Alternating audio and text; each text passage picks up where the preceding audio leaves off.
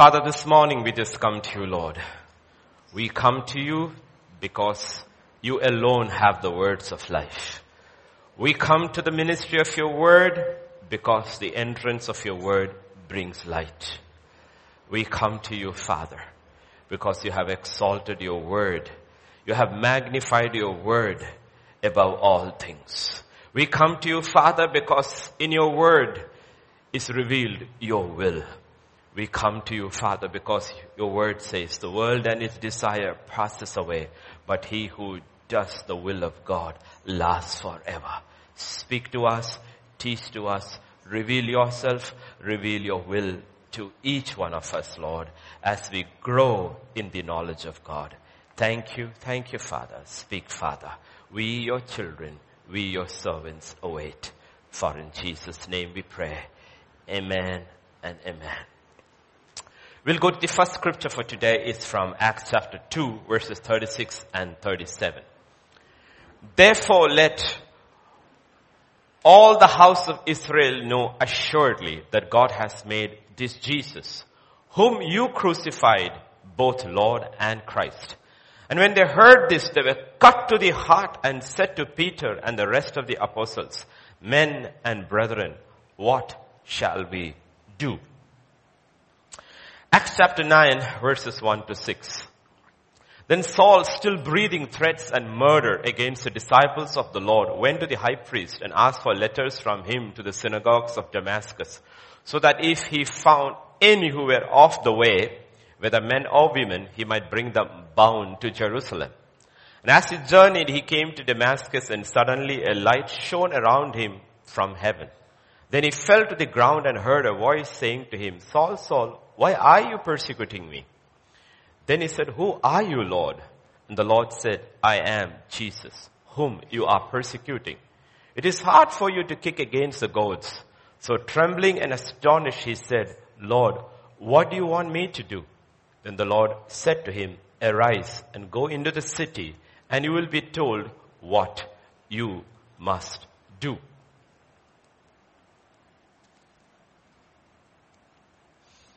This morning, as we look into the word, I want you to ask ourselves this question. What motivates me? What motivates me? What do I see in the gospel? What do I see in the gospel? See, everybody is motivated by something, some good, some bad, some neutral. In Hebrews chapter 11 and verse 7, you will see, by faith Noah, being divinely warned of things not yet seen, moved with godly fear, prepared an ark for the saving of his household, by which he condemned the world and became the heir of righteousness, which is according to faith. He was motivated by something that was good. It was a good cause. A cause is a good thing. But the issue is this. Even the best cause cannot sustain you forever. The two issues with the cause is, what if the cause is achieved? And two, what if the cause costs too much or it fails? That's what happened to Noah. He was given a warning. Judgment is coming. Save your people.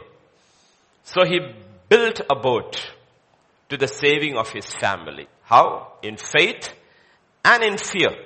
Faith, he believed what God said. Fear, he feared judgment. And he preached the message about righteousness and judgment. But outside his family, no one believed. But once everybody got into the ark, the door was shut, judgment came, the world was cleansed, and the ark rested on dry land. The cause is achieved. he moved into what we call in today's terms a retired life. No more cause to propel you forward. From builder, he became a farmer. Along with many things, I guess, he planted a vineyard. One day got drunk, cursed a generation, lived another 350 years without any further purpose.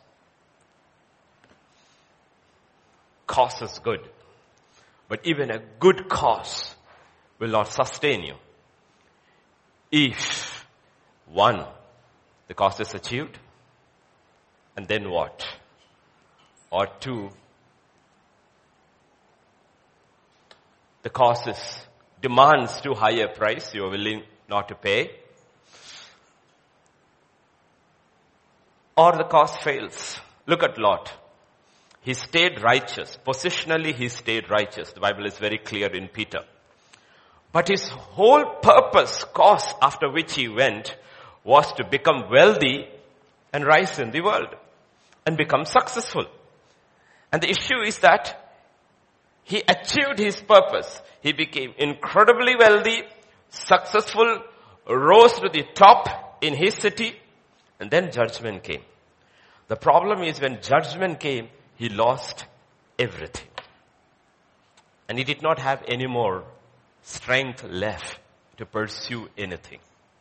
Because he pursued the wrong thing, achieved it, lost it. So you see his end also. He was made drunk. Noah got drunk. Lot was made drunk, committed incest, and his life ends in darkness. Okay. So always ask this question. What motivates me? Salvation is a very good cause. Beyond being saved, that is from sin. That is the cause of judgment. Sin will bring judgment. The wages of sin is death. And salvation is basically you are saved from that judgment. It too has plenty of benefits, what we call, many people, it's an insurance policy. That means, then I die, I will go to heaven and not to hell. Salvation is a good cause. That's a good cause. When you die, you should go to heaven. Please don't go to hell. It's not a good place at all. Absolutely not a good place at all. But salvation is not just that. A lot of people see salvation in terms only of the benefits. And they are not motivated any further. But salvation in the Bible is the beginning of eternal life. Beginning of eternal life. That's what Jesus said. Anyone who has believed in me has already passed over from death to life. Even if he dies, he will not die. He will live. It's the beginning of eternal life. But again, that is the problem. Because the problem is, how do you see life now? Because the world talks about life in a different way, you know. From telephone companies to everything that is marketed is put across in terms of life, to the point an idea can change your life. It will make life better. Everything is connected with life. But salvation is the beginning of eternal life. So how do you see life? Do you see life in terms of cause? I am fighting for this cause. That's how activists arise in the secular world, even in the kingdom of God. In 1 Samuel chapter 17 and verse 29, David said, what have I done now? Is there not a cause? It is a good cause. What is the cause? Israel is being threatened by a Philistine giant. And God's people are afraid and trembling. And God's honor has to be redeemed. It's a good cause. It's a good cause. It's a good cause. At that point, as a young man, he was very energetic. Young people are the ones, activists are all. That's why all politicians recruit those kids from colleges. Because they know they can be motivated emotionally to fight for any cause. They don't even think their way through whether this cause is worth fighting for. That's how political parties get all the young people in. And those who get in very rarely get out. And I will tell you why they don't get out, because I grew up in those colleges and I had friends who were part of some militant parties. And I asked them, why don't you leave? They said, we cannot leave. I said, why? They said, this is the way we were got in. Once we got in as school students in high school, government schools, they sent out during strike and told us stone the buses. And once we had stoned the buses, our cases were registered in the police station. And after that, if we ever leave the party, the cases come back. There was a guy in my class, he said, I got 21 cases in so many police stations, I can never leave. As long as the party is in power, they will help us. You leave us, the cases come back. So cause, young people have to be very, very careful about causes. The causes you fight for should be a cause that is got to do with God and His honor. So when it is God and its honor and it is by faith, God stands up for you. It's a good cause. Many of them, for them, life is not a cause. Life is about achieving whatever you call it in this life. Let us put it in terms of possessions. Okay, whether in terms of things or name, reputation, whatever. Luke 12 and verse 15, this is how God says. He said to them, take heed and beware of covetousness, for one's life does not consist in the abundance of the things he possesses. It can be a thing or it can be a title. You know, there are people who will never stop studying. One degree after one degree. I mean, their visiting card, it's not a card. It's a pamphlet. Pursuing about. Okay. And that's where they find their life in. They find their life in pursuing something. And that is what they pursue. They see life in those terms. So the question is, when Bible says eternal life, salvation is the beginning of the eternal life, how do you see life? Do you see life in terms of causes and you become an activist? Or you see in terms of possessions? That is what for most people is. Or do you see it in terms of relationship? Do you see it in terms of relationship? And in John 17:3, God puts across life in terms of a relationship. He says, this is eternal life, that they may know you, the only true God, and Jesus Christ, whom you have sent.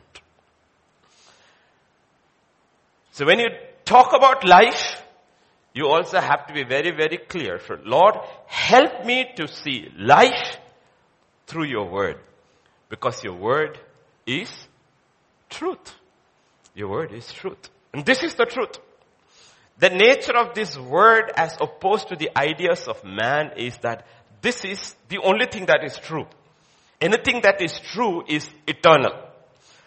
That is why when people die, we always say that when people die, when they are in the ICU, in the last stages, nobody ever asks, bring my medals and certificates, let me take a last look. No, nobody says. None of those things. The eyes are looking around to see if those people whom I love are there beside me. That's the only thing the eye looks for. But you don't have to wait for the end of life to understand the meaning of life. So when Jesus puts across life, He puts in terms of relationship. And only who see life in terms of relationship will be able to value what He says. I will never leave you. Never. I'll be with you till the very end. Because He put terms life. See, to those who are running after possessions and causes, that promise means nothing. See, as a pastor, that is something that happens to us constantly, because the calls we get it from lonely people, people who are very ill, from different places we call. And to all of them, the first thing we say is not about healing or any. First thing we say is that, remember this. You are lonely, but you are not alone. You are not alone. Remember that. You are not alone. So the question is, how do you see salvation? How do you see eternal life? The problem is if you see salvation as a formula, okay, I want to live my life out over here, but you know what? This is my insurance policy. When I die, I want to go there. So repeat this prayer after me. If you see salvation as a formula, you're going to be miserable in life. The apostles, the Lord, the apostles in the Bible never put across salvation in terms of a formula. If you look at the first two portions we read in Acts chapter 2 and Acts chapter 6, salvation was always presented in terms of a person. This Jesus whom you have crucified, God has made him both Lord and Savior. It was not a formula that was given to Paul on the road to Damascus. It was a person. Who are you? I am Jesus of Nazareth. What do you want me to do? How do you see salvation? Because this will entirely define your entire life, which way you go. One of the reasons people who are actually saved from sin and judgment are so miserable because they are not pursuing the person who is salvation. This is eternal life, that they may know you, the only true God, and Jesus Christ, who you have sent. Who you have sent. The person. The person. Now today we had worship and we had getting people to worship. Okay? Jesus said about worship. Remember I taught you this also earlier. Jesus told about worship. He said, a time is coming when true worshippers will worship him in spirit and in truth. There are two things there. One is the Holy Spirit. The other thing is truth. That is Jesus Christ. And they are true worshippers. Those worshippers actually don't need any aid to worship. They are not people who just worship at church. They are people whose very life is a worship. Okay? Now we had dance, which is fantastic. Dance is good. But remember what I taught you about dance? The through dances. 3 dances in the Bible. I don't teach you much about this. I teach all the Northeast congregation because they are a song and dance congregation. The minute you start singing, the sleepiest fellow will come to the front and start dancing. He has no clue what is happening, but he will start dancing. Okay, there are 3 dances in the Bible. One is the dance of Herodias. That is the dance of flesh. At the end of that dance, the voice of God that is speaking is cut off. Okay? Voice of God is cut off. That's one thing I tell those congregations. When the worship leader is singing, you dance. When the preacher is preaching, you sleep. Your dance was the dance of Herodias. Then there is a second dance. That's the dance of Miriam. Miriam's dance is when victory happens in your life, you dance. When the victory stops, you complain. She took out a tambourine, all the ladies came and they danced and they sang. It was good. 3 days later they started, why did you bring us here? Why are in their graves in Egypt? The dance has stopped, song is over. That's not the dance which God talks about. There is a third dance which is in the Bible, which is the dance of David. This is not the first time, the second time when the ark is being brought into the temple, into Jerusalem. There is this ark, the presence, the testimony of God in his ordered ways on the shoulders of the priest. And scripture says, 1 step, 2 steps, 3 steps, 4 steps, 5 steps, 6 steps, and on the 7th step, what was there? A sacrifice. There was a sacrifice. Every 7th step, they sacrificed an animal. And David couldn't stand anymore. Okay. And that is the key. What did he do? He took off his royal robes. That's the key. He took off his royal robes. I mean, he could have danced in his robes, but he realized there can be only one king. There can't be 2 kings. And the king is, his presence is that is going on the shoulders of the priests. And he took off his royal robe, and like an ordinary man, he danced in the presence of God. Why David is so different from other people in the Bible is, David was a man who not only went after the cause of God, he was a man who pursued God. Pursued God. That is salvation. The pursuit of God. So on the day of Pentecost, Peter did not lift a formula. He did not lift an idea how to be saved. He lifted Jesus up. He lifted Jesus up. And Jesus said, if you lift me up, I will draw all men towards you. On the road to Damascus, what happened is, Paul encountered the person of Jesus Christ. New Testament faith is so unique, unlike any other faith, including Judaism, that it is centered on the man Jesus Christ. It's entirely centered on Christ. Judaism will survive and is still surviving without Christ, because it is based on a law. You take the founder of any religion, take them out, the religion will survive. You take Christ out, there's no Christianity.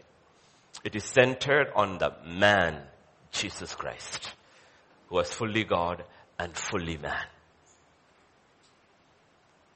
The other man, Paul, whom most theologians credit for establishing the church, was not a result of systematic theology or intellectual appreciation of God. No. On the road to Damascus, he met a man. And the invitation of God from the throne room of God is, come, meet me, encounter me, the person. Once he met him, his life changed radically.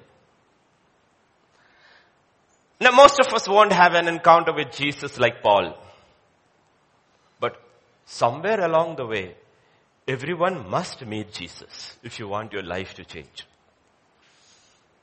Beyond all the things that we do, or beneath all the things that we do, in the name of Christianity, we must touch Jesus. We must encounter Jesus. Otherwise, our life will not change. I'm not saying you will not go to heaven, but you won't be very happy in heaven either.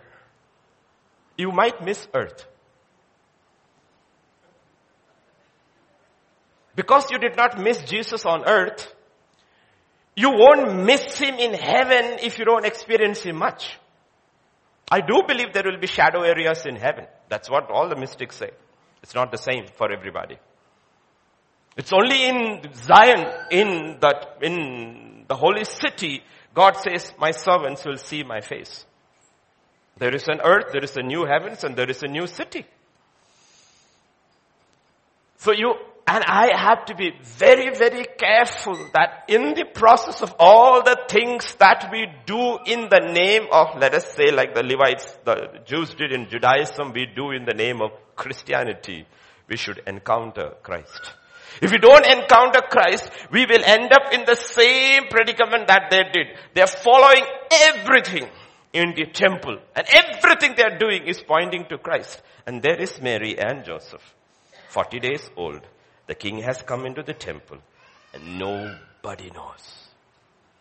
The king for the first time in physical form has entered into his temple, which is built in his name for his glory. Everything that is happening is about him, and they have no clue he's there, except two people who are driven by the Spirit. Nobody. An old man and an old woman, Simeon and Anna. That is exactly what Jesus says when the Son of Man comes back. Will he find faith on earth? That's why Paul will say in the book of Corinthians, if you do not love the Lord Jesus Christ, anathema, let you be cursed. The worst curse that can happen to you is to be left behind. Because if you are not waiting for a person, who is the person coming for? Don't reduce Christianity into a formula. It is connected with a person. In the Old Testament, the Levitical law had so many rules, ordinances. But once Christ came, they all lost its meaning. That's what Colossians 2:16 and 17. Let no one judge you in food or in drink or regarding a festival or a new moon or Sabbaths, which are a shadow of things to come, but the substance is of Christ. Now people will take this out of context and says God is telling us you can eat whatever you want. That's not what we're talking about here at all. They had their prescribed rules and festivals, what to do, Passover, festival of the 7-day festival of unleavened bread, all these things they had. But after Christ came, this has no meaning. What are you observing Passover for? Because he has come and died. What are you observing the feast of the unleavened bread? It's the Holy Spirit is who cleanses you. He says, this is all the letter, a shadow. You don't pursue the shadow anymore because the person has come. The entire purpose of all the rituals in the Levitical law was a shadow pointing to the real person, Jesus Christ. They were all shadows. The law itself was a shadow, pointing to the truth that would come. Hebrews 10. For the law having a shadow of good things to come and not the very image of the things can never with those same sacrifices which offer continually year by year make those who approach perfect. The law was a shadow. Thou shalt not kill. Very good. What was a shadow pointing to that? When you meet that person, Jesus Christ, and you follow that person, when his spirit comes to you, the more lordship you give to the spirit, forget murder. You will not lose your temper. You'll be set free from anger. That was it. Thou shalt not commit adultery. That is outside.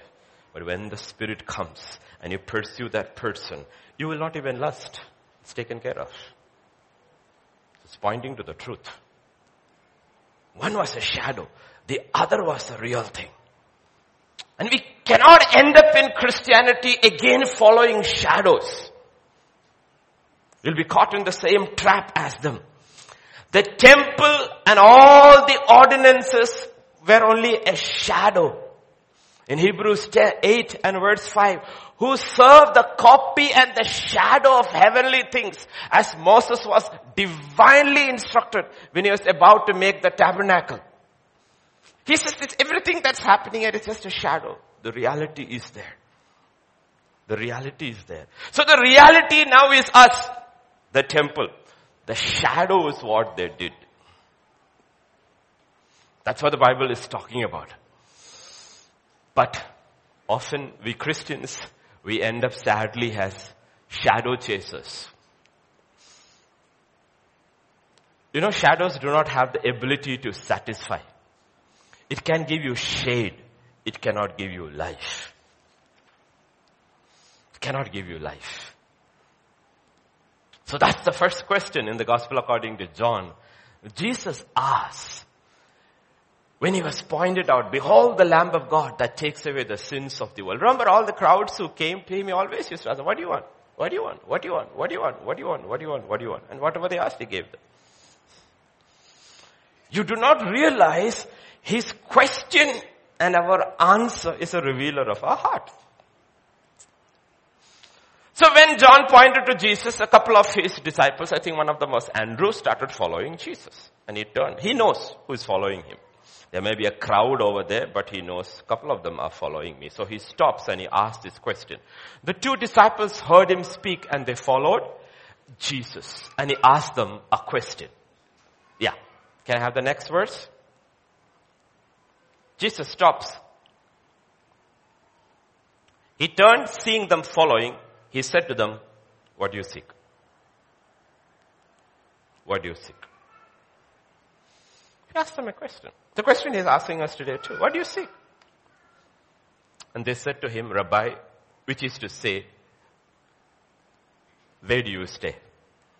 It's a strange question. Nobody ever asked him that question.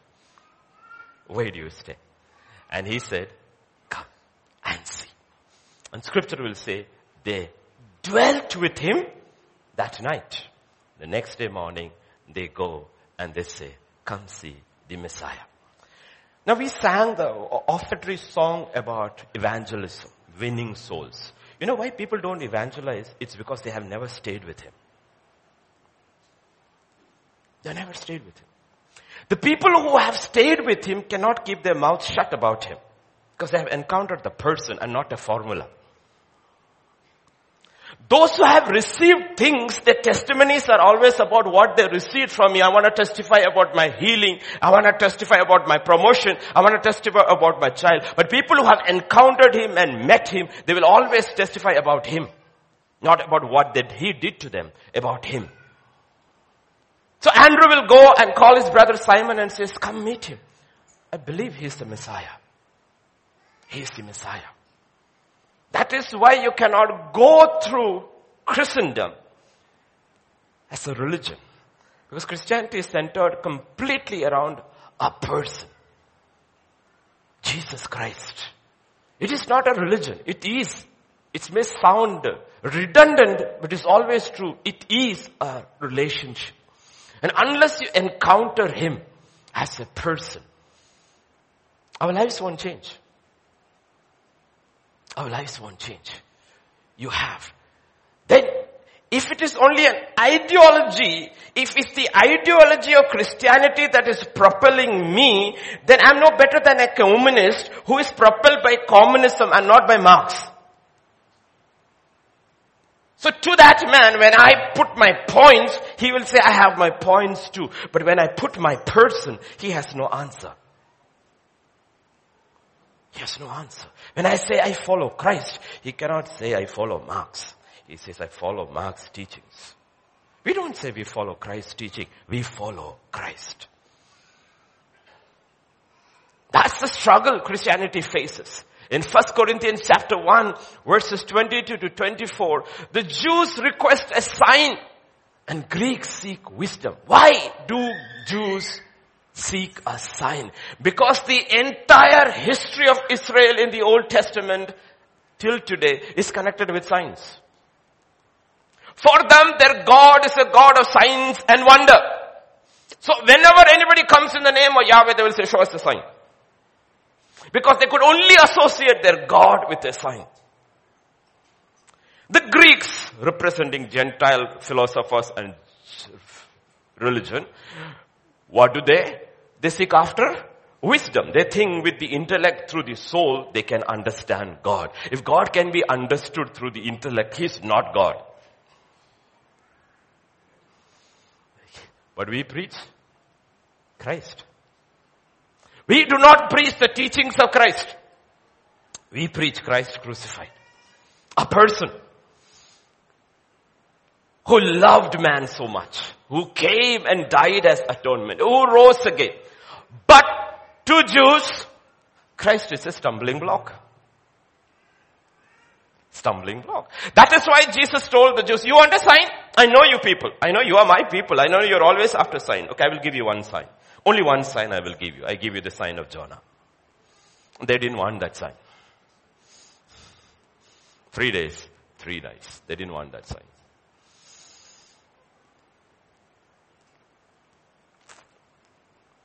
But salvation is about Christ. About knowing Christ. In 1 Corinthians chapter 2, verse 2. But to those who are called, both, for I determined not to know anything among you except Jesus Christ and Him crucified. Why does He, we would prefer till here, right? And not Him crucified. But He will always bring this over here. Have you noticed? He always brings Jesus' crucifixion over there.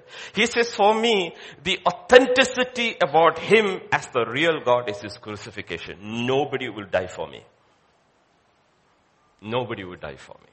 No God in history has died for man. They have destroyed man, but they have not died for man. So for Him, He says, this is the authenticity of Christ. I preach Christ and I preach Him crucified. In Philippians 3:10, He will again say that I may know Him and the power of His resurrection and the fellowship of His sufferings, being conformed to His death. He says, I want to know Him. And I want to know His resurrection power. I cannot live in my own power. I need to experience his resurrection power. And I want the fellowship of his sufferings. Why does he say that? Why? Because that is a wedding vow. Better or worse? Sickness or health? Poverty or prosperity? It's a vow. You cannot know a person if you don't partake of his whole life. You cannot pick and choose. One of the reasons Paul is the person God used to define through a man as to who Christ is because of his commitment. He said, I want to know Christ. And that's why the revelation of who God is, who Christ is, who God is through Christ, and who Christ is through Paul. Because a man who completely identified with Christ. You look at, it's interesting about Paul and the teachings. Like, if we had the wisdom of the Greeks, we wouldn't use Paul to write the Bible. Have you ever wondered, Paul, who was a bachelor, but almost all the teaching on marriage was written by God through him. No? Pastor Eric used to call me and say, Pastor, first he was not married, then I'm only recently married. They have called me to go give a seminar on marriage. I said, go do it. Paul also was a bachelor. It's a bachelor who's called to give a seminar. Teachings on marriage we all learn from Paul. Why? Because he's the man who saw salvation in terms of a relationship. That's why. And the greatest, closest relationship celebrated in life is marriage. There's no closer relationship than marriage ordained by God on earth. Okay? Therefore, that is also the most problematic relationship. If it is good, it is very good. If it is bad, it is very bad. It is when two people are willing to leave everybody and everything else for the purpose of a relationship. Please never forget, the first reason for marriage was not children. None of this. None of this. None of the things which we think of. You have to read Genesis 1 and 2 very, very carefully. Genesis 1 is an overview. Genesis 2 is focusing. In Genesis 1, when scripture says, he made man in his image, male and female, he made them. It is not talking about the beginning. When God made man, he only made Adam. So Genesis 1:26 is not talking about Adam and Eve when they were made, when Eve was made. It is talking about general creation. So when God made, he only made Adam. And then God said, it is not good for man to be alone. Now you need to realize what C.S. Lewis tried to show through Narnia is almost, I believe, true. Animals talked. And even the snake walked. Because it's after the curse, God says, you will crawl.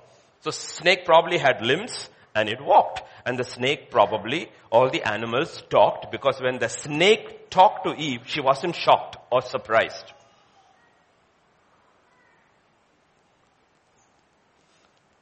So that's what scripture says. He brought all the animals to Adam to see whether he could have fellowship with them. They couldn't. They couldn't. They could talk, they could walk, but they couldn't fellowship because they were different kinds. So the first reason of marriage God puts across is this: it is not good for man to be alone. So if you are married and you are very close to each other, you have no children, you have fulfilled the purpose of marriage. Children are a blessing. Are a blessing. All the people in the Old Testament who longed for a child was connected with the messianic promise. We are not waiting for any messianic promise. The promise has already been fulfilled. Any woman is sitting there thinking you will birth the Messiah. It is not going to happen. It's already happened. So their longing was different. So there, if you are barren, it is meant God has passed over you. So they saw barrenness differently. We don't see barrenness in the same way. We don't see. So that's why you have to see the letter and the spirit differently. So in Genesis 2:24, marriage is put over there. The relationship, the first rules of marriage or of relationship is given over there. Therefore a man shall leave.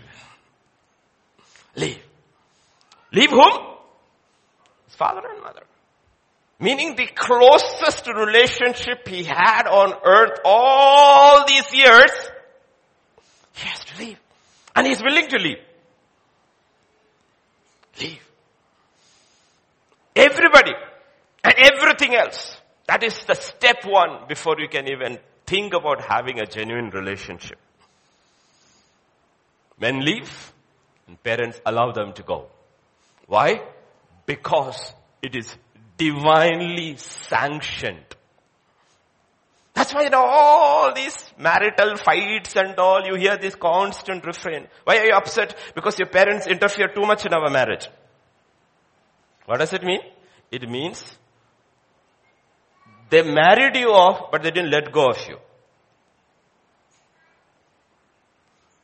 See, these are very difficult concepts in Indian culture. Indian culture is a joint family like a big banyan tree. Everybody lives under the same roof. So when I talk to Hindu parents of our children over here, this is it. You need to understand. They have to leave, to go. It's a very foreign concept for them. Yes, Abraham, Isaac and Jacob lived in tents. But scripture does not say Isaac married Rebekah and took her to Abraham's tent. It took her to his mother's empty tent. The mother is dead. Right? Read carefully. They lived as a community, but they lived separately. Because unless you leave, you cannot cleave. Why I'm saying about marriage over here? Because Holy Spirit through Paul will put salvation in terms of a marriage. Unless we are willing to leave, we can never cleave to God. We can never pursue a relationship with God. So the first rule is put over there. Why has God put marriage over there and magnified it all? And marriage is the most attacked institution because it's got to do with salvation. Man shall leave. And Genesis 45:10 and 11. Listen, O daughter, consider, incline your ear. Forget your own people also. And your father said, forget. Bhul jao. Apne log, apne pita ke ghar, bhul jao. Forget it. Why? Because so the king will greatly desire your beauty. Because he is your Lord, worship him. Okay. Leave. Then the king will desire you. It doesn't matter how beautiful you are. And how wonderful, if you're clinging onto your father's hand, the king cannot desire you. So both the men and the women, the Bible is very clear about it because it's got nothing to do with a marriage or a home, because the marriage represents something bigger in God's plan for mankind. Therefore, all the tests you will face is in relationship.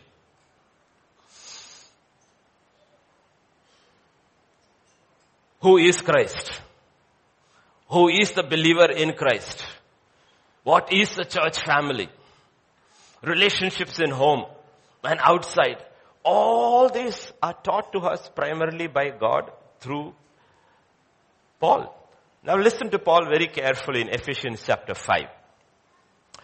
Now he comes back there, right? For this reason, man shall leave his father and mother and be joined to his wife. The two shall become one flesh.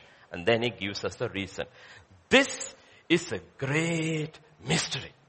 Poor bachelor has no clue. Okay, so it's a great mystery. But he says, I have revelation. But I speak concerning Christ and the church. He says the entire institution of marriage established by God from the beginning till today was to reflect Christ and the church. Why? The girl is always prepared, and ready to leave, like Rebekah, short notice. Will you go with this man? Yes, I will go. When? I'm ready now, tomorrow to go. Why? It is connected with the church and Jesus Christ. This is a great mystery. Marriage is a mystery. Why? Marriage is bigger than any one of us who are married also think. But even that marriage is a shadow. The marriages on earth is a shadow. The substance is Christ. But if you do not know the shadow, you will not know the substance. And if you do not know the substance, you do not understand the shadow. Okay? Now, whatever you hear today, apply it in your marriages, but also see in terms of your person. Even if you're unmarried, still you are betrothed to Christ Jesus. So it doesn't matter whether you're married or unmarried, it applies to everyone who is saved. Listen, first, okay, the substance and the shadow. Husbands, Ephesians 5 and verse 25.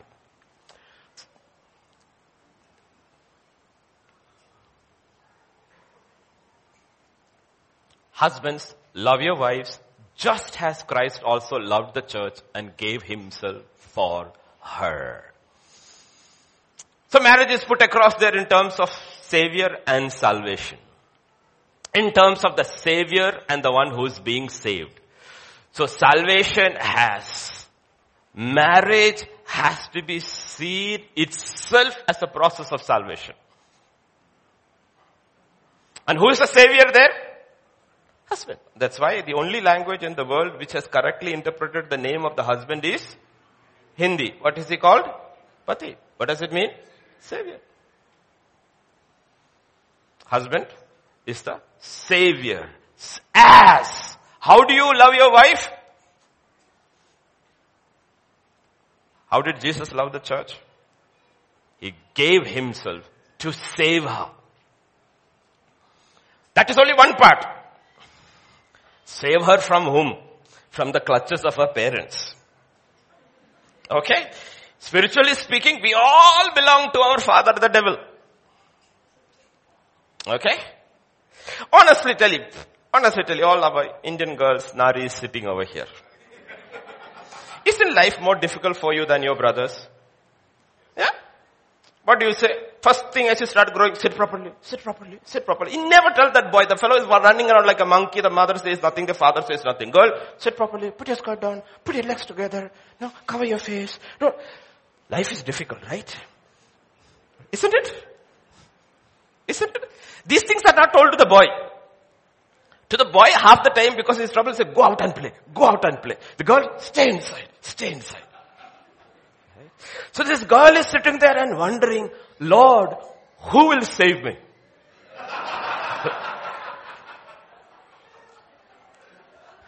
And then comes that man. And she is so happy for a few days. And then when she gets married to him, she finds he's no different than her father. Sit properly.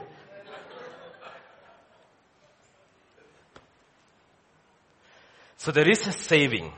Salvation has three parts. First, he saves us from the penalty of sin. Second, he saves us from the power of sin. That is called sanctification. Only those who have been saved from the penalty of sin can be sanctified. That is why if you have not saved, all the messages which are connected with sanctification will only make you miserable. Only make you miserable. But if you are saved, those messages make sense. So first the husband saves the wife from the clutches of the father. And then he sanctifies her. Look at the next verse. Husbands, love your wife just as Christ also loved the church, gave himself for her, that he might sanctify and cleanse her with the washing of the word, water by the word. So if you actually notice in almost all homes, the primary ministry of the husband to the wife is in this. She does most of the work, but all he does is this. Do this, don't do this. Don't do that, I don't like it that way. It is all this, by the washing of the water of the word. Today, of course, feminism has risen, equality, gender equality, parity, and also all has come in. The wife wants the husband to do everything. But that's not his primary ministry. His primary ministry is connected with sanctification. By the washing of the water of the word. Understand? So, he's putting it all across in marriage terms. First is salvation, saved from the penalty of sin. After that, what begins? Sanctification. That's what Christ does with the church. First he saves her. Saves her. Because to unsaved people, you can't say anything about sanctification. They won't understand it, they won't accept it, they will be miserable, and if they try to sanctify, it will not work because you're not saved first. Sanctification.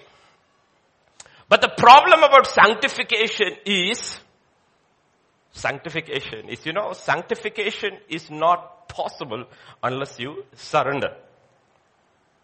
It's not possible. Like my mother is sitting here, she knows it very well. Bhutani, you grow up, water is very, very cold, and you will say, go have a bath and go to school. The problem is when you go from the bathroom, you have to cross the kitchen. And when you're crossing the kitchen, you are suddenly stopped. Because what do young boys who are 6 and 7 year old asked to have a bath in cold water do? They wash their legs and they wet their hair and they will go choo and try to run. You're caught on the way. Because nobody likes sanctification.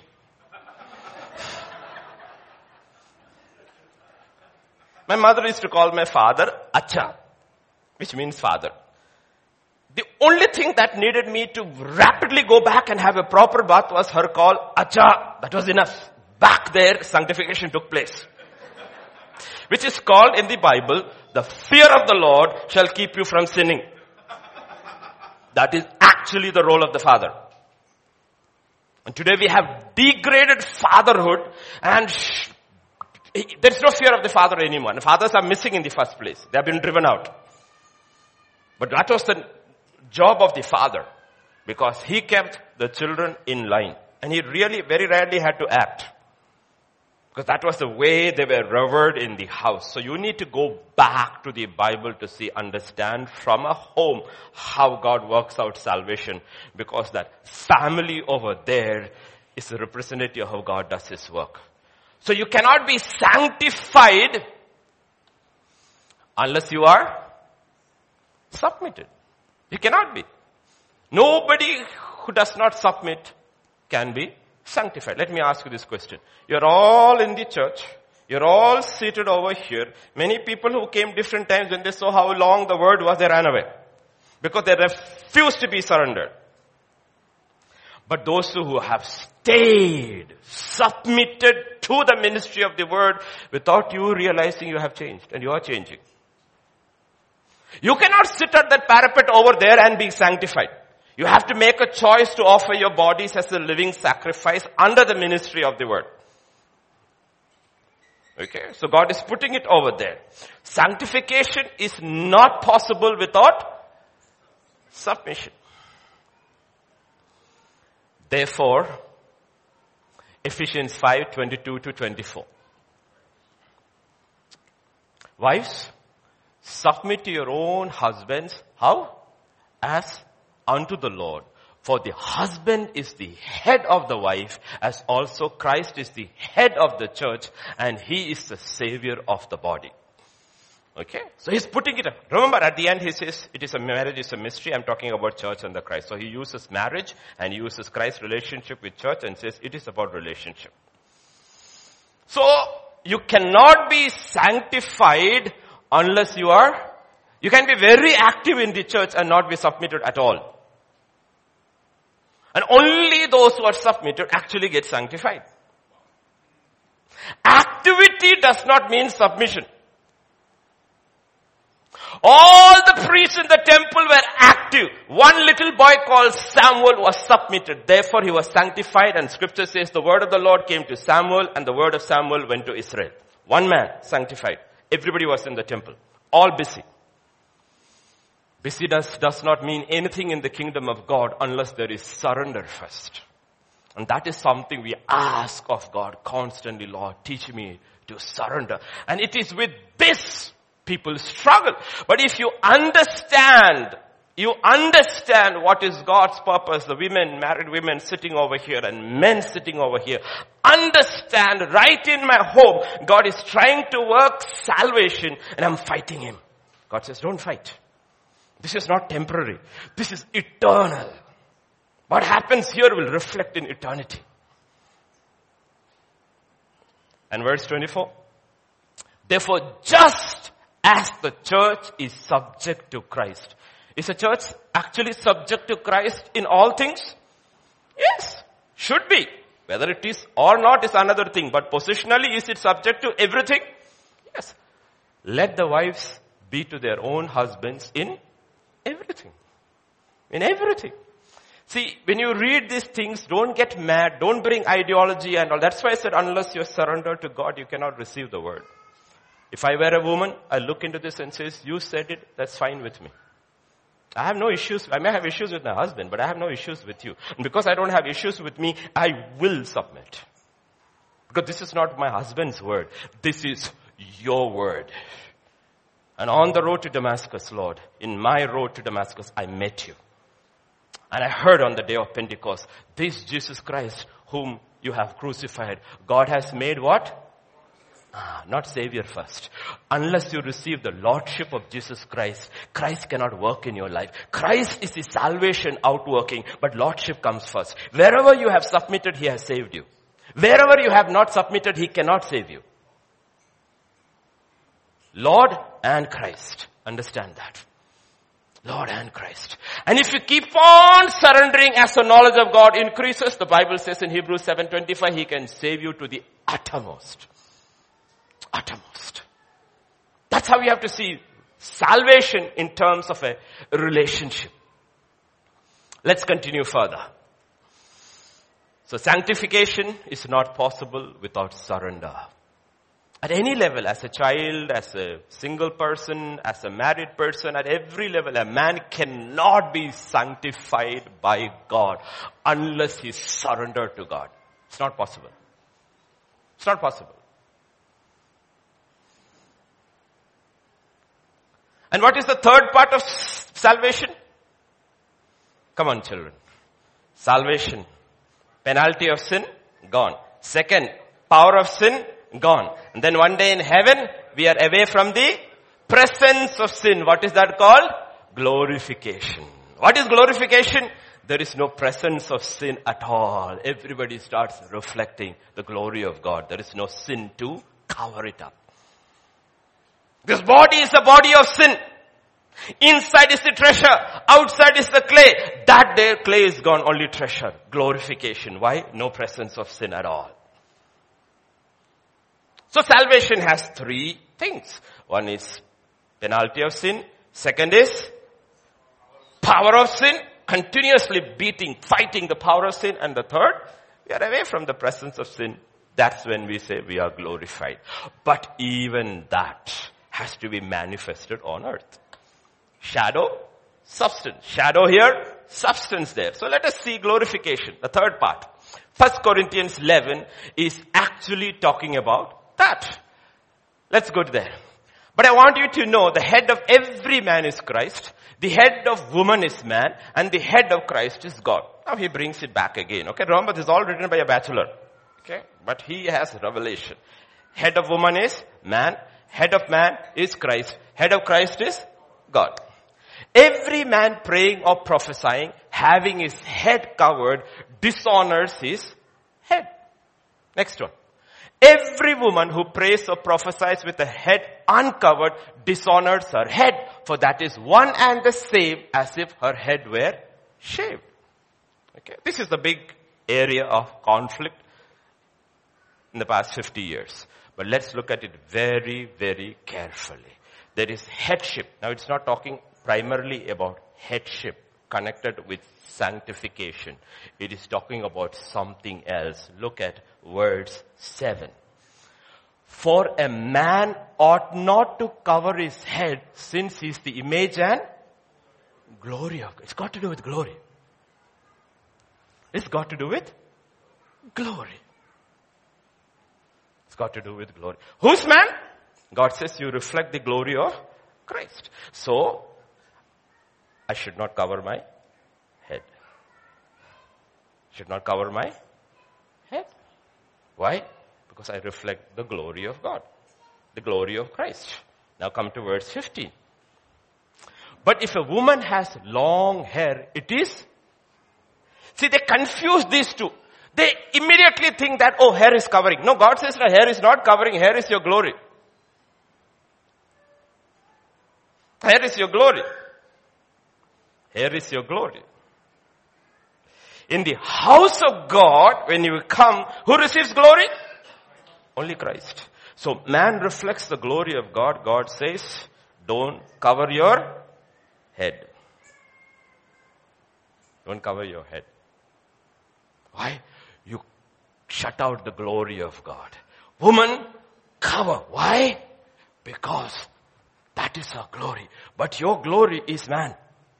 You don't reflect the glory of man in the house of God. You only reflect the glory of God. So here is a man with his head uncovered, and here is a woman with her head covered. What are they reflecting?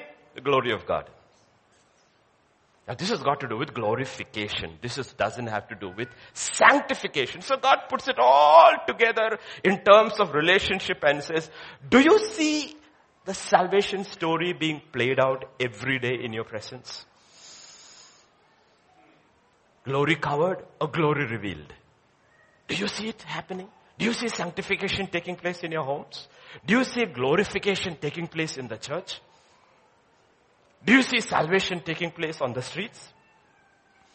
The unsaved are saved outside. They are sanctified inside. Today we have made churches into places of salvation. That's why pastors are not able to preach.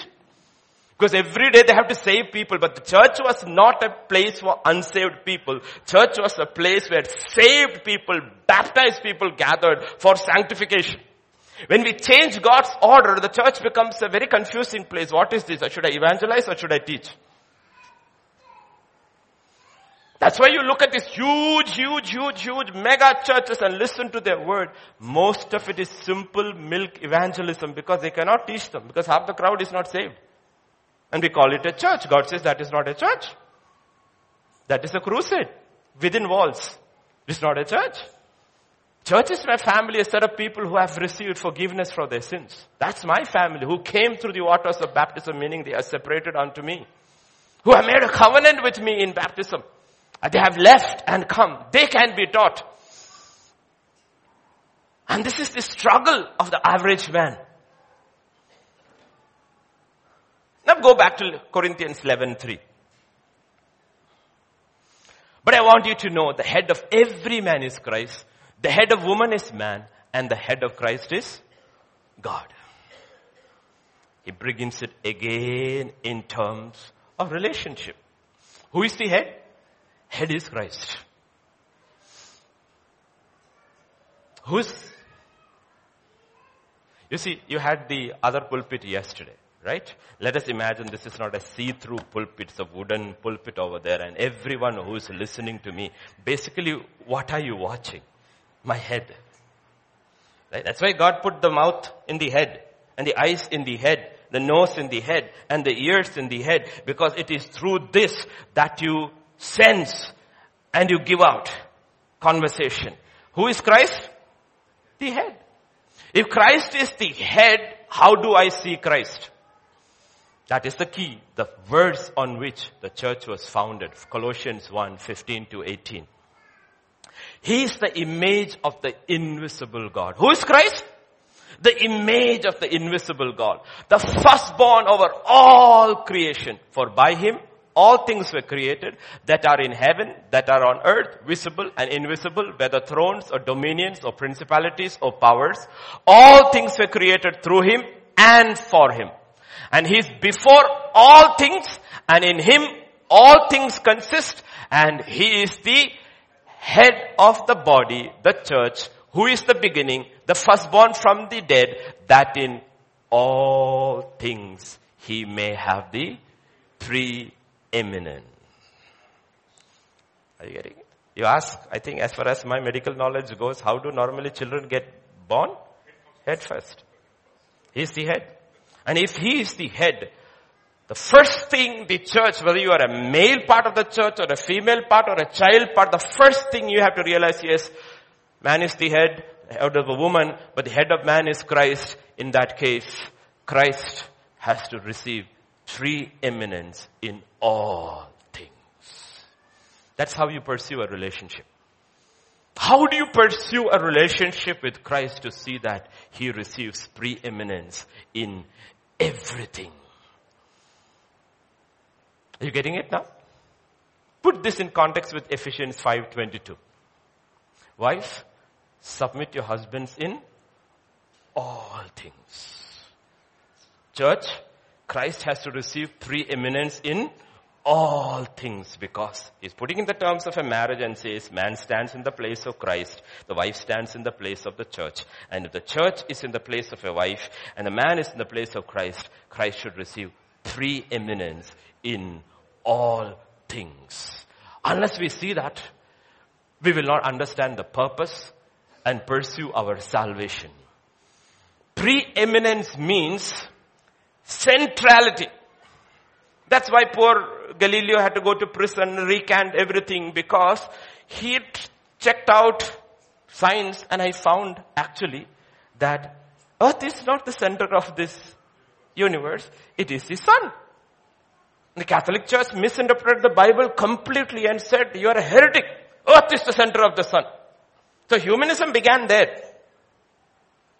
But today we know sun is the center of the solar system. Everything revolves around it. What does it mean for Christ to have preeminence? He is central to everything we do. Centrality. He is the song Pastor Sharon taught us long time back ago from the book of Ezekiel. He is the wheel within the wheel. There is a wheel with spokes, but in the middle there is another wheel. All the spokes are connected to this wheel. If this wheel goes, everything falls apart. He's the wheel within the wheel. He's the central figure.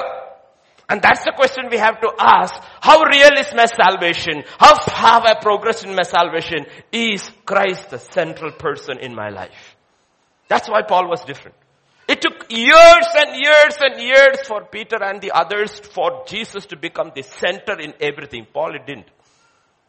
It didn't. The minute he met Jesus, he had an encounter with Jesus and he realized Jesus is the center of everything. Scripture says once he received his sight, straight away he went and preached Christ. Preach Christ, not a formula. Preach Christ.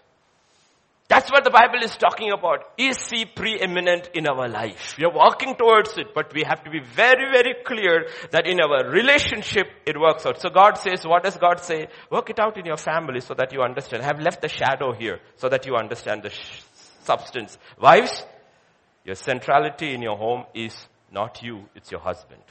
Children, the centrality in your home is the father. Remember that. Remember, focus that way.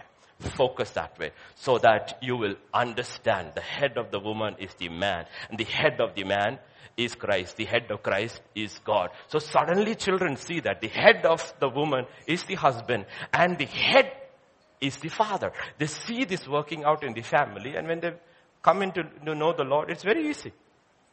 It's very easy. They understand there is order in the kingdom. This is the order followed at home. It's the order followed in the kingdom. Because the home cannot be different from the kingdom. But therefore the enemy comes and attacks the home. Because when the home falls apart, it's very difficult for a generation to rise up and understand salvation and grow in their salvation. So they only understand salvation in terms of forgiveness of sins and not beyond. And receiving things from God. That is children. How do small children, all the little children relate to their parents? They relate to their parents only in terms of getting things from their parents. Daddy brings chocolate, manchu papa. Papa is the best, my papa is the best. Get a cycle, my papa is the bestest. They create all these words. Every compliment you get from a child is connected with things. Parents are happy because they know it's a child. The child never becomes a young man spiritually. Never becomes a young man spiritually. And there are so many children in the kingdom of God who have never grown further and see God as from whom you receive things to God as the centrality of your life. Centrality of your life. That's what God is talking about. Let's look further to see how it works out. When Jesus is preeminent, you understand why Jesus is called not king. He's called the King of Kings. He's called the Lord of Lords. Why Jesus is the way. Jesus is the truth. Jesus is the life. Because what is central is exclusive. That's why on the day of Pentecost, the apostles brought Jesus to the center of it and said in Acts chapter 2, we saw 34 and 36, this Jesus whom you crucify. Yeah. David did not ascend into the heavens, but he says himself, the Lord said to my Lord, sit at my right hand till I make your enemies your footstool. And therefore let all the house of Israel surely know God has made this Jesus whom? Both Lord and Christ. He's the central. Now let's get back. Okay, don't get carried away thinking about marriage, but imagine marriage is a shadow of the kingdom of God. But that is what God is talking about in 1 Peter chapter 3 verse 1 to 6. So when you read Peter 3, 1 to 6 in the context of the church and the context of the marriage, in the context of the marriage, the woman is the woman, the man is the man. In the context of the church, we are all the woman. We are all the woman. We are the church. He is the man. He is the husband. We are the spouse. See what it says. Wives, likewise be submissive to your own husbands. So why does it every place the Bible mentioned submit to your own husbands? Why? Because God knows a woman finds it easier to submit to another man than to her husband. All the women who work in offices, yes sir, 3 bags full sir. Let the woman come back home. She struggles. But submitting to your boss is not going to guarantee eternity. It is not going to guarantee sanctification. That is asked of the man and the woman. Submit to your manager, your boss. It is not exclusive to the woman. Therefore, the Bible constantly says, don't feel so good because you submitted to somebody else's husband in your office working place. He says, this is where it loves. Submissive to your own husbands. What does he say to church? He says the same thing to church. You go to the world, you see an advertisement, immediately you have submitted, you have gone and given your offering and bought it because it's very easy to submit to somebody else's husband, difficult to submit to Christ. That's what Pastor Sharon was talking about. Look at the stadiums, Christians sitting over there. Oh my God, IPL, worship is going. How easy it is to submit to somebody's husband. A demonic realm operating behind every entertainment media. How easy it is to go to a movie theater, sit there at the edge of it, never take your eyes off the screen, have your Pepsi and popcorn, and yet struggle to sit in church because it is easy to submit to somebody else's husband and not your own. That's how you have to see it. Lord, I am an adulterer at heart in my spirit. I constantly submit to somebody's husband and not to my own. That's how change takes place. Because unless we acknowledge, He cannot save us.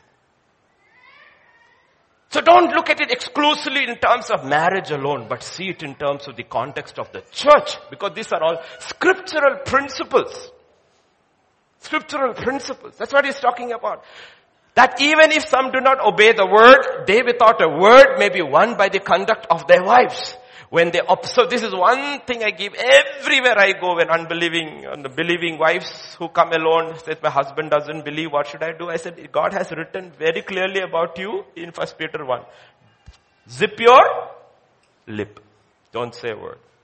You want your husband saved? Don't say a word. Let him see Christ in you. He will get saved.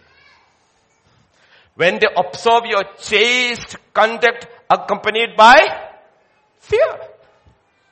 So what is he telling the church? Church, you are in the church, but you go out to different places. There you have unbelieving bosses over you. Let them see your reverent conduct. And they will believe your God is God. I believe Potiphar saw the reverent conduct of Joseph as opposed to the other slaves and said, his God is with him. I believe the prison warden saw this man's reverent conduct in his relationship with his authorities and said, this man's God is with him. And your teachers have to see that in you. Your employers have to see that. And they will say, you know what? There is something different about these people. These are fundamental principles in the kingdom of God. And knowledge and salary and none of these things have anything to do with it. Nothing. All these are irrelevant in the kingdom of God. The kingdom of God is what God is talking about is the truth. And that's what he's talking about. When they observe your chaste conduct accompanied by fear. And verse 3, do not let your adornment be merely outward, arranging the hair, wearing gold, and putting on fine apparel. Rather, let it be the hidden person of the heart with the incorruptible beauty of a gentle and a quiet spirit, which is very precious in the sight of God. You have to see what I'm saying is that when God writes in his word, because he created you and me, God has no gender confusion. Absolutely no. So when you read it, if you're a man, what is writing to the man, receive as a man. Because Lord, you are right, I am wrong. If you're a woman, receive it as a woman. And as a church, receive it as a church. If you constantly look into the church in instructions given, whenever it comes to woman, whether it is any letter to written any church, immediately they come to outward things, to the woman. Be careful about your dressing. I know I made you that way, but I did not make you that way. You became that way. You're very fussy about your clothing. Peter will say that. Don't focus so much on the outside. Yes, I know you were late to church because you took 2 hours to pick your dress and then get into it. Because so many items had to match. And your husband was waiting outside in the car to catch. When is she coming? Rather, let it be inside manner of the holy women who trusted in God, also adorned themselves, being submissive to their own husbands, as Sarah obeyed Abraham, calling him. And don't laugh. That's exactly the position of your husband in your house. He is the Lord of your life. And that's why Sarah was the only woman mentioned by God and approved by God among wives. Not Rebecca. Rebecca did not accept the lordship of Isaac after a point. Rachel fought with him every day. Only Sarah accepted the lordship of her husband. And God says, do it. Your sanctification, even if he's a fool, it doesn't matter. Abraham was very foolish at times. Did very fearful, stupid times. You see, you do good and not afraid with any. You look at a man and a woman. Abraham is here. Famine has come. Getting ready to Egypt. He's so fearful about his life. And he says, please say you're my sister. Actually, her life is at stake. And she says, yes, my Lord, without any terror. Who is the fearful and who is the fearless? The man is fearful. The woman is fearless. And God sanctifies her. Look at it. He's fearful. She's fearless. And God's hand is over her, protecting her in the palace of Egypt and in the palace of Abimelech because she is fearless. Why is she fearless? She is fearless because she has come under God's order. Therefore, there is no fear. When people step out of God's order, fear comes in. Abraham was fearful because he was stepping out of God's order, and they were both going in the same direction, but she stepped into God's order and she was fearless. Without any fear. These are studies which God is giving us about how the church should function. And you learn it from a marriage. So when God is talking about a man, receive it as a man. And God is talking about a woman, clothing. Realize it should, every time you go shopping, a warning bell should go. Peter said it in 1 Peter chapter 3, and God was speaking to me, not to us, to me. Listen to what Paul says in Timothy. He's talking about worship. He's talking about prayer, about praying for leaders, praying for authorities. And then, I decide therefore that men pray everywhere, lifting up holy hands. Don't take it off. Without wrath and doubting. So when he talks to man, first thing he says is, hey man, I know you're always irritable. I know you're very short-tempered. So you guys deal with your anger and deal with your arguments. Oh, men can argue about a cricket ball, one turn, and oh my God, they can go into any kind of argument. Okay, he says, guy, lift up holy hands. Okay. Your issue is with anger and with arguments. And then the next line is about women praying. What does he say? Next one. In like manner also women. And this has got to do with prayer. But he says, you know what? One stumbling block with women's prayer life is their outward looks. They're so worried about their outward looks. And for the sake of looking good outwardly, they will waste time. And time is precious. Every day is like a slice of a bread. One slice gone, one slice gone. Once by today evening, seventh is gone, eighth begins. And he says, this is your. Like mine also, women adorn themselves in modest apparel, with propriety and moderation, not with braided hair, or gold, or pearls, or costly clothing, but which is proper for women, professing godliness with good. This is actually a chapter on prayer. But he knows what are the stumbling blocks to our spiritual life. So if you are a man, you say, Lord, I need to deal with anger. And I need to deal with argument. So what do? As soon as an argument begins, walk away. And zip your mouth. Deal with issues. And Lord, help me to deal with this because it affects my prayer life. And if you're a woman, you have to look and say, these are real issues. It's a general principle. You may be free from it, but say, Lord, I am a woman. You made me and you know me best. And then, let a woman learn in silence with all submission. So you have to realize, this applies to a woman. It applies to the church. If a church has to learn, a church can only learn in silence, in submission. In submission. Otherwise you cannot learn.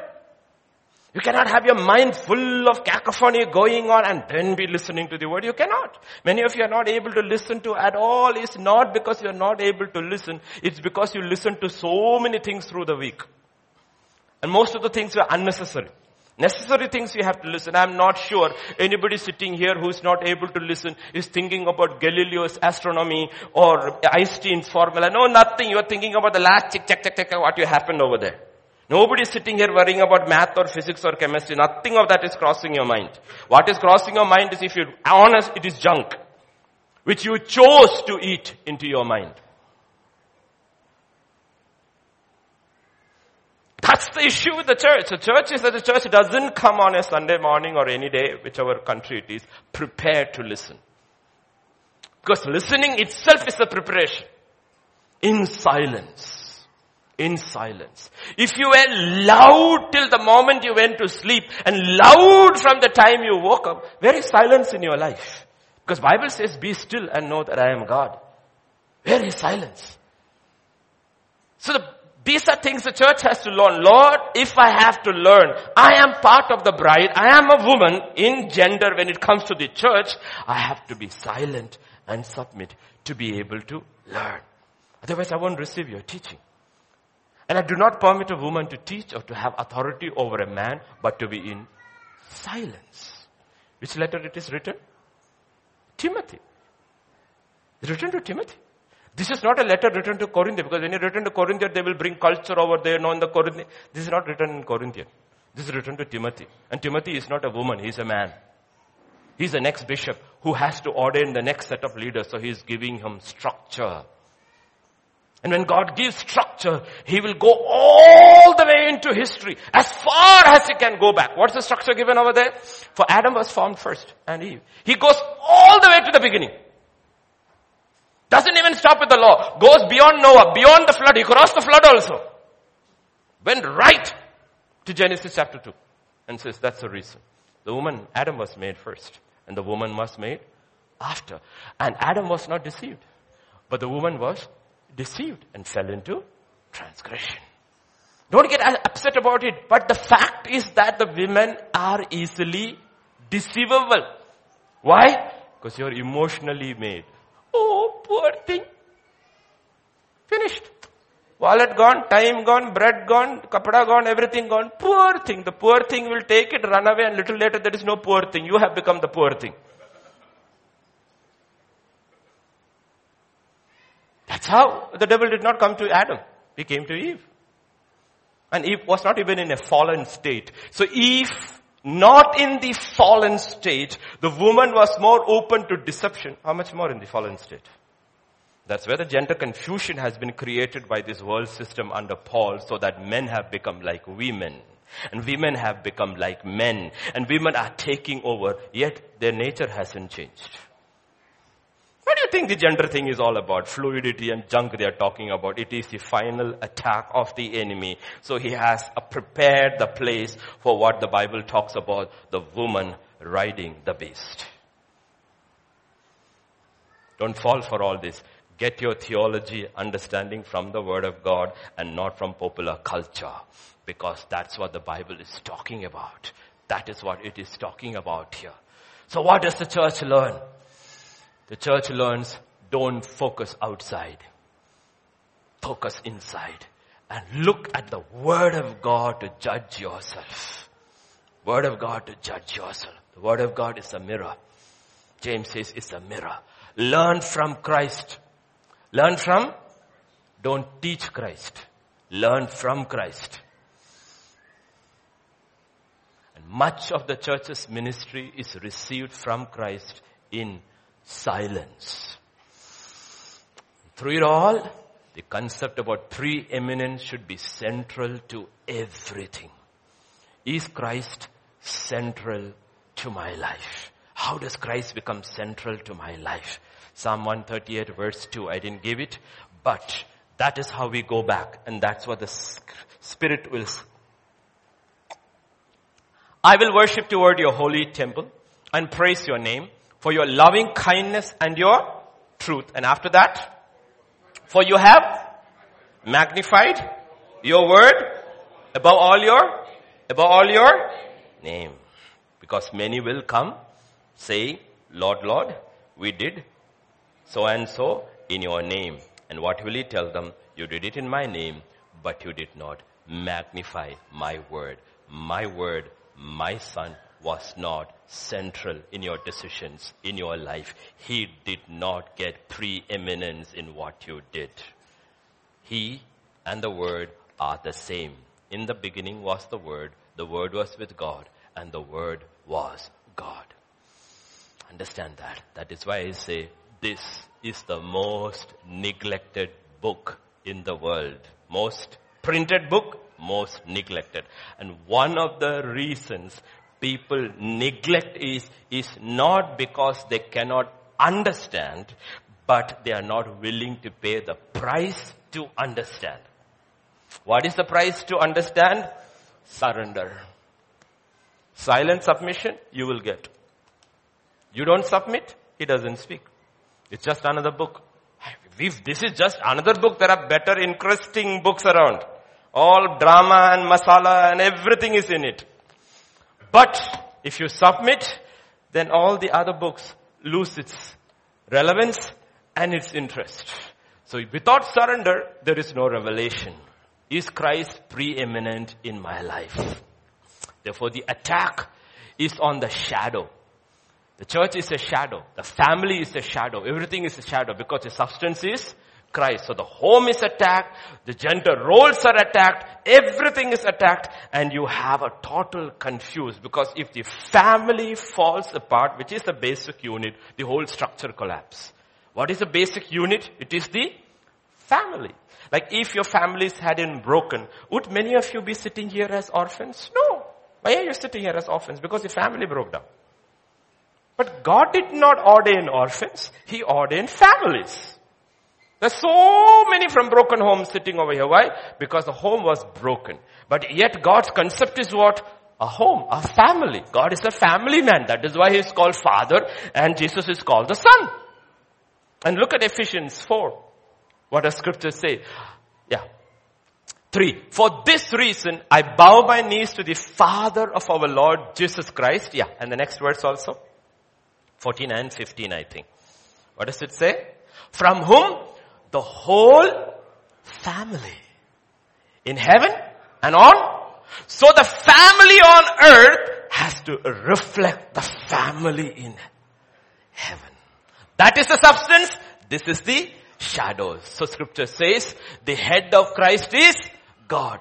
Jesus came fully man and fully God. So Jesus was the last Adam, first Adam and the second Adam. In the first Adam when God created, who was there? He was male and female. Right? Then he separated Eve out. He was male and female. In the second Adam, he was male and female. Not gender-wise, masculine, sex. So don't misunderstand me. Don't say I'm teaching something new, but I'm telling you he was the second Adam. In him is you and me, both male and female. So as male, what did he do? He looked at us as the husband. As female, he submitted to his head, the father. To understand that. As the male, we are his wife, his bride, his redeeming. As the female, his head is who? God. So he showed both to man and to woman. Man, this is how you submit to your father in all things. Man, this is the way you need to save your wives. And as a wife, he says, did you learn from submission? This is how you submit in all things. And I will not take my head's glory. Father, I have brought glory to you on earth. Now glorify me. That's what a woman does. She never takes glory from her husband. Until recent days. When systems started changing. That is why a woman in the Bible, or till recently, when she was unmarried, her name was connected with her father. And when she got married, her name was connected with her husband and not herself. Because her identity was always connected with two men, her father and her husband. Because it's got to do with something eternal. You and I don't have an identity because corporately we are female. We are baptized into the name of Jesus. It's his identity we carry. We don't have a testimony of our own. Our testimony is the testimony of our spiritual husband, that of Jesus Christ. For that, as the body of Christ, the bride, we give him preeminence primarily as an individual and as a corporate in all things. That is the purpose of salvation. That is how we reach the end of salvation. So the question we constantly ask is, have I given him centrality in this area in my life? Have I given him? Because the problem is, the devil is after to take Jesus as the focus of our life. So the question to ask is, it's not what, but who is central to your life? Because the devil is very, very crafty. You can put good things as the center of your life. Career, family, health, ministry. These are all good things. Or you can put bad things. Alcohol, drugs, sex, food, addictions. Or you can put neutral things like sports, entertainment, even shopping. But if you look at all of this, if Christ is not the center, it is self-centered.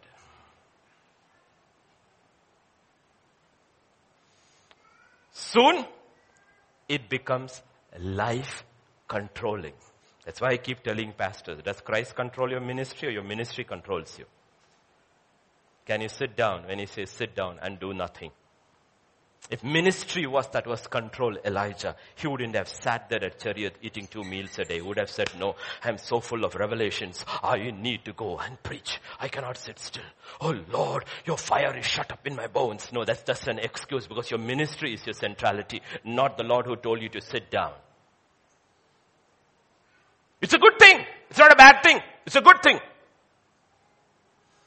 It's a good thing. It's not a bad thing. It's one of the reasons I always have said, Lord, I will not knock on a single door saying, invite me. Every door that happens will happen without me asking. You will open it for me. Then I know you are sending me, that I am not going on my own. And every door in 25 years that has opened without me knocking. Giving him the right to open the doors. Because I want to be very sure he's sending me and I'm not going on my own. Not going on my own. That's why not an SMS, not a pamphlet, not a screen, never printed for or from our side ever in 25 years. Because I want to be very sure, Lord, I'm doing it for you. I'm not doing it for any other reason. Because if you don't have preeminence, then how can the church have? Because you gave us that words all those years ago saying, this church shall be built on it. When you finish your race on our GTC, you would have given preeminence to us in all things. What is good for the whole is good for the part too. So to the disciple, preeminence is the principle that he works on. Not just at looking at the good and the neutral. Marriage, family, career, ministry are all good things. But the disciple cannot have a good thing as your centrality, because the call of the disciple is this in Luke 14. And great multitudes went with him, and he turned and said to them, if anyone comes to me and does not hate his good thing, mother, good thing, wife, good thing, children, good thing, brothers, good thing, sisters, good thing, and his own life, good thing. But if he doesn't deny it, you cannot have me as the center of your life. Because the issue is not about good things. The issue is who has the center of your life. Who has preeminence in your life. They are not bad people. They're all good people. They're all good things which we all honor, call to honor and love. But he said, not above me. Because if you choose to love any good thing above me, I lose preeminence in your life. And what happens is the work of redemption stops in your life. The work of salvation stops in your life. Then I cannot do anything more. Because Abraham put his father above God, and the work of salvation stopped in his life. And God had to wait until his father died. Then the work continued. Eli honored his children more than God. And God said, you know what's going to happen? Going to happen. Your family will just look at that 1 Samuel chapter 2, and then we'll go to communion. 2:29 to 33. Why do you kick at my sacrifice and my offering which I have commanded in my dwelling place, and honor your sons more than me, to make yourself fat with the best of all the offerings of Israel, my people? Therefore the Lord God of Israel says, I said indeed that your house and the house of your father would walk before me forever. But now the Lord says, far be it from me, for those who honor me, I will honor. Those who despise me shall be lightly esteemed. And then, behold, the days are coming that I will cut off your arm and the arm of your father's house, so that there will be not an old man in your house. You will see an enemy in my dwelling place, despite all the good which God does for Israel, and there shall not be an old man in your house forever. But any of your men whom I do not cut off from my altar shall consume your eyes and grieve your heart, and all the descendants of your house shall die in the flower of their age. He's saying, you know what he's telling? He's saying, listen here, listen to me, you old man, Eli. Because you honored your children and put them as the center of your life, none of your children will grow to old age. They will all die young. And if they survive, they will only bring grief all the days of your life, because your centrality moved from God to your children. That's what he's saying. And that's the truth. That's happening. So be very careful about principles of the kingdom of God. Yes, you have all small babies and they're all cute. They're all so lovely and so wonderful, but shaped in iniquity and born in sin.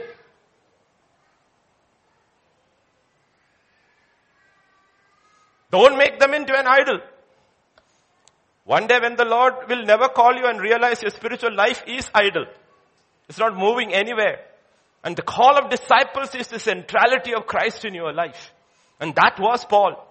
We all love our children, but our children are not idols. We all love our spouses, but our spouses are not our idols. We all love our parents, but our parents are not our idols. That's what happened.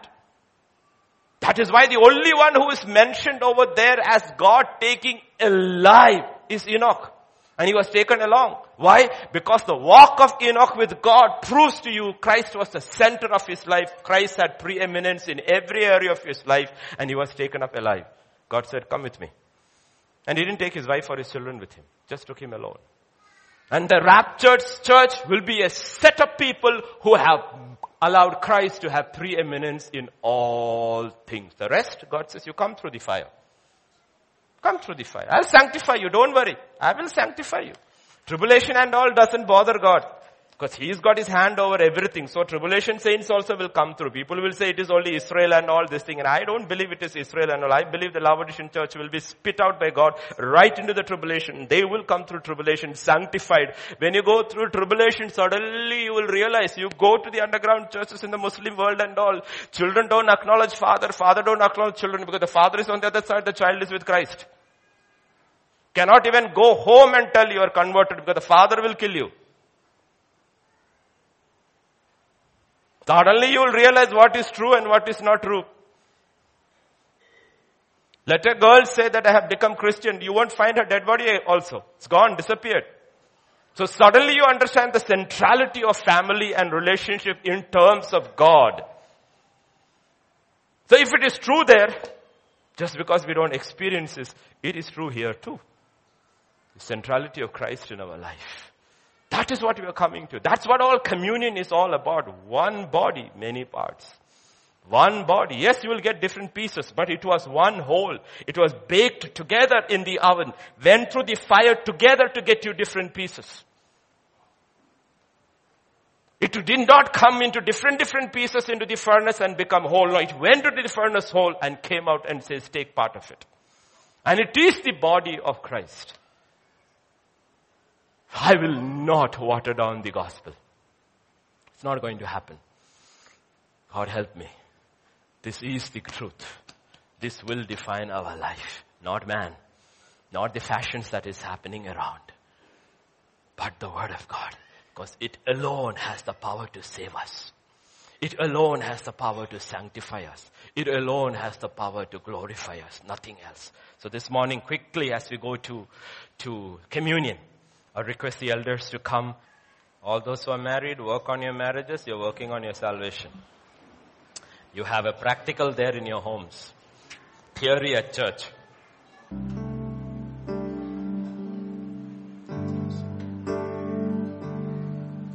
Your blood speaks a better word than all the empty praise I've heard upon this earth. Speaks righteousness for me, stands in my defense. Jesus, it's your blood.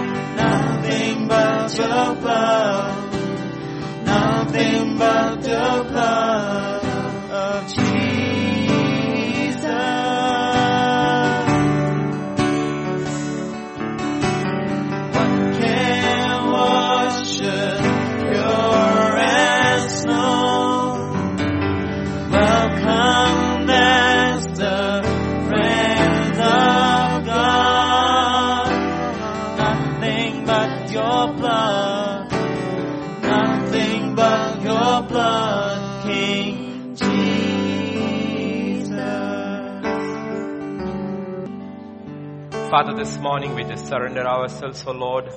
We believe we are part of the whole and you are the head.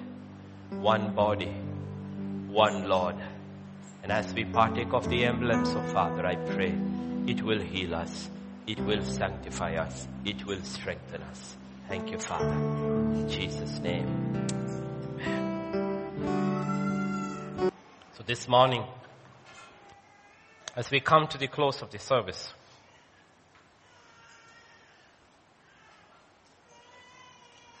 the question we need to go back with in our hearts is, who is at the center of my life?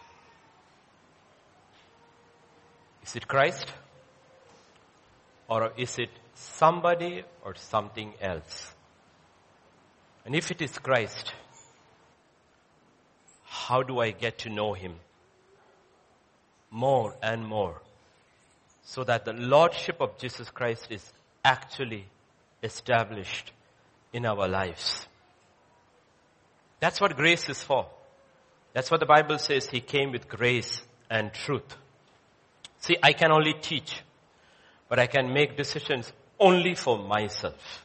You cannot make a decision for anybody else. Jesus did not make even a decision for His disciples. He taught them. They chose. One of them decides to walk away. Demas chose to walk away from Paul. So it's a choice we make. Our purpose is to teach. If you're married, marriage reflects what is happening in heaven. And we work towards it. We have a model and we work towards the model. Because if you don't have a model, you do not know what to work at. And it is part of your sanctification. And to the husband, scripture says, you sanctify your wife literally by the washing of the water of the word. In washing, it says, you are not a fire hose trying to put out a fire. There also water is used. You know what? In Deuteronomy 32, Moses says, let my teaching fall like rain, and my words descend like dew, and showers on new grass, like abundant rain on tender plants. He says, sanctify. You're not putting out fires. And if fires are there, it's because you didn't sanctify in the beginning. So men, be very careful how God says deal. And women, be very careful, because both your sanctification is connected to what God has asked different genders what. And what if you're unmarried? Like again, I'm not making choices for all the unmarried ones. In the new covenant, the question is not, Lord, who should I marry? No. The centrality of Christ, the question is Lord, should I marry? First. And if he says yes, who should I marry? Not who should I marry, but first, what is the question? Should I marry? 1 Corinthians 7, 32 to 35, and we will wrap it up quickly. I want you to be without care. Who is unmarried? He who is unmarried cares for the things of the Lord, how he may please the Lord. He who is unmarried. So the first question is, Lord, do you want me to marry or not? You are the center of my life. Honestly, Lord, I am not alone. I don't need anybody added. I'm fully satisfied with you. But in your purpose, if you feel you need to add somebody into my life because it furthers the purpose of your kingdom, add.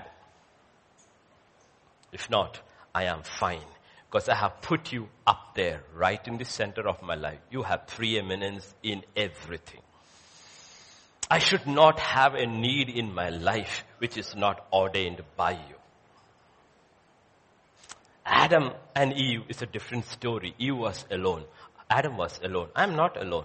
Because you said, I am not alone. Paul was a man who had God at the center of his life. And his desire, not command. Look at the 7 and the one which I gave you after that. 7 and verse 7.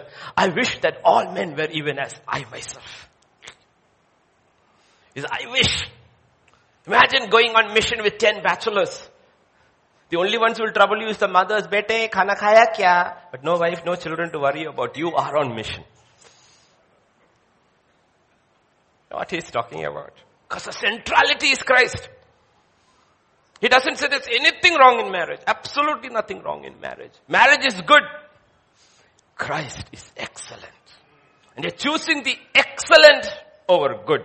And if Christ says it is not good for you to be alone, then that is what is excellent. Whatever comes, I choose Christ. That's what he's talking about. Like I said, I'm not making choices for you. You make your own choices. But to teach is my job. So the whole question today is Christ central to your life? Central to your life. He says don't run away. He's very careful about it. He says don't run away with it. He says so if you are married, don't try to be single. And if you're single, don't try to be married. Just put Christ in the center of your life. He says there are crackpots who will look at it and says, this is the verse I was looking for. Lord, I want to serve you. I want to be single. You go to your father's house. Go. He says, no, I'm not telling you any of those things. Don't make excuses and try to put God there where he's not there.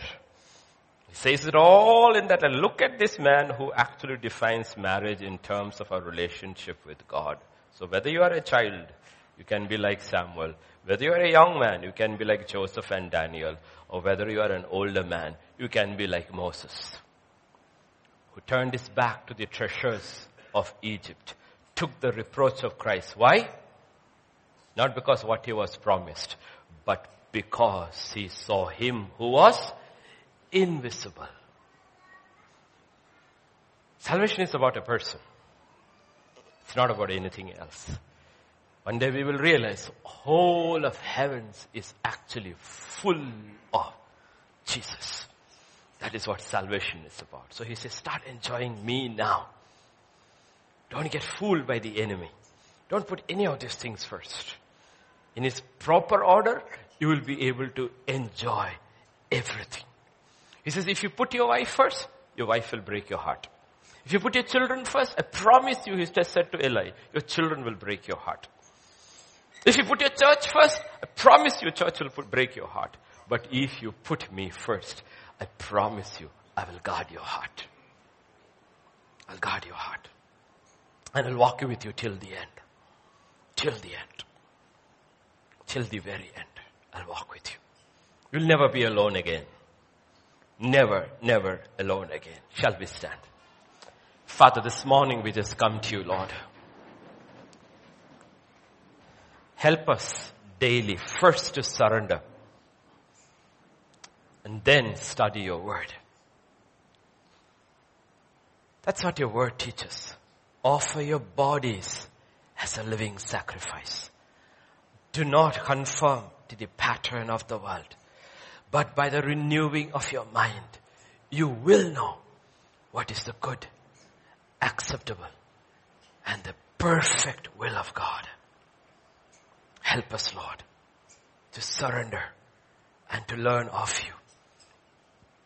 Each passing day, help us to know Christ is increasing and we are truly decreasing. Less and less of us, more and more of you. And above all, Lord, teach us to delight in you. To truly say from our heart, you are my delight. You are the joy of my life. What you say about us, help us to say about you. The thoughts that I have towards you cannot be counted. He who touches you, touches the apple of my eye. I have engraved you in the palms of my hands. These are all things which you told about us. But Father, today in the light of today's message, we want to say this about you. That your face is always before my eyes. Thank you, Father. Thank you. Take us through this week. Take us through this month. Help us to keep you up there at the top. That you have preeminence in all things in our lives, in our church.